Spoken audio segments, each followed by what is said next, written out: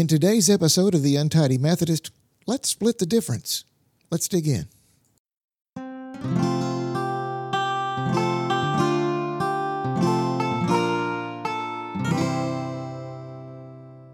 Today's passage comes from 1 Corinthians chapter 1, verses 10 through 18.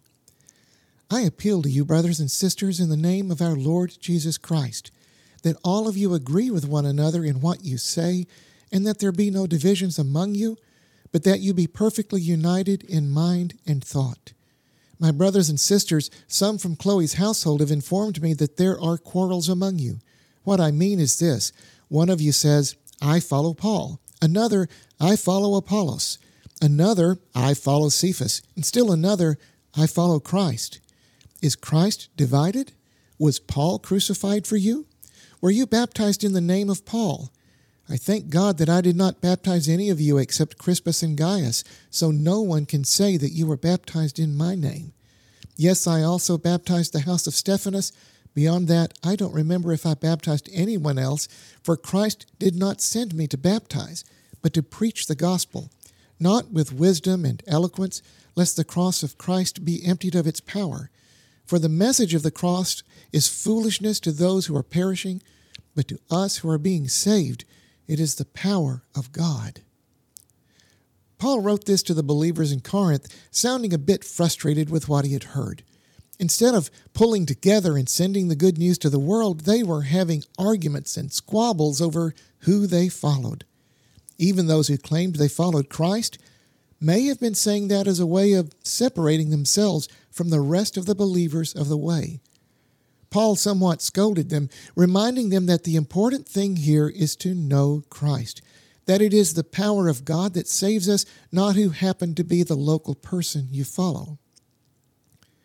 We as Christians have divided ourselves over and over again over the centuries, sometimes over theology, sometimes over politics, sometimes over leadership. And it happens even today. One of the odd things about the COVID pandemic is that it has preserved the United Methodist Church as we know it for at least another full year. 2020 was supposed to bring us a general conference of the United Methodist Church that could have split the denomination over issues of gender and sexuality.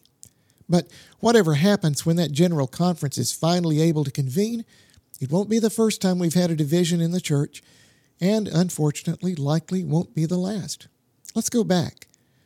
The Methodist Episcopal Church, as it was known then, split in 1844 over issues related to slavery, including a bishop who refused to free slaves owned by himself and his second wife.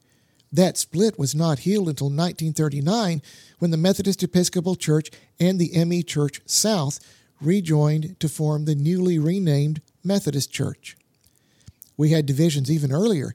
For example, the African Methodist Episcopal Church was formed somewhere in the 1790s due to the treatment of black pastors and churchgoers at St. George's Methodist Episcopal Church in Philadelphia. That's just a couple of several splits. And as you may know, the Methodist movement itself was a split from the Church of England. John Wesley was still an Episcopal priest when he died. There are issues important enough to fight for. There are times that Christians must make a stand, even when it causes differences and even pain among the faithful. But it isn't always issues like these that cause dissension among believers. All too often, it's lesser things that break apart a congregation. Who gets to lead, what someone else said, where someone sits, who paid for what, and a host of other things that sometimes get in the way of what God wants for the church. All of this is to say it's not only okay, but it's important that we continue to recognize each other as children of a living God in spite of our differences. We won't ever fully resolve the differences between us at times, but we can still love each other as Christ loves us. However you may feel about the divisions of the past or even today's debates, we still have a most important thing to remember: what it's all about, what matters the most. That is Christ risen, offering grace and salvation to a world desperately in need. Paul wanted the people of Corinth to put aside their arguments and concentrate on the good news of Christ. I'm still hoping that's what we all can do today. Will you pray with me? Loving God, have mercy on us when our differences pull us apart.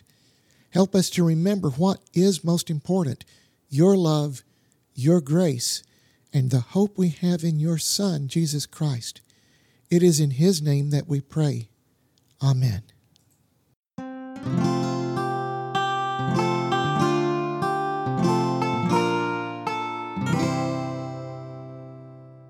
Thank you for listening to the Untidy Methodist. You can find us on Facebook, on SoundCloud, and on iTunes. Please like and subscribe and tell a friend. Your comments, your suggestions, and most of all your prayers are most appreciated.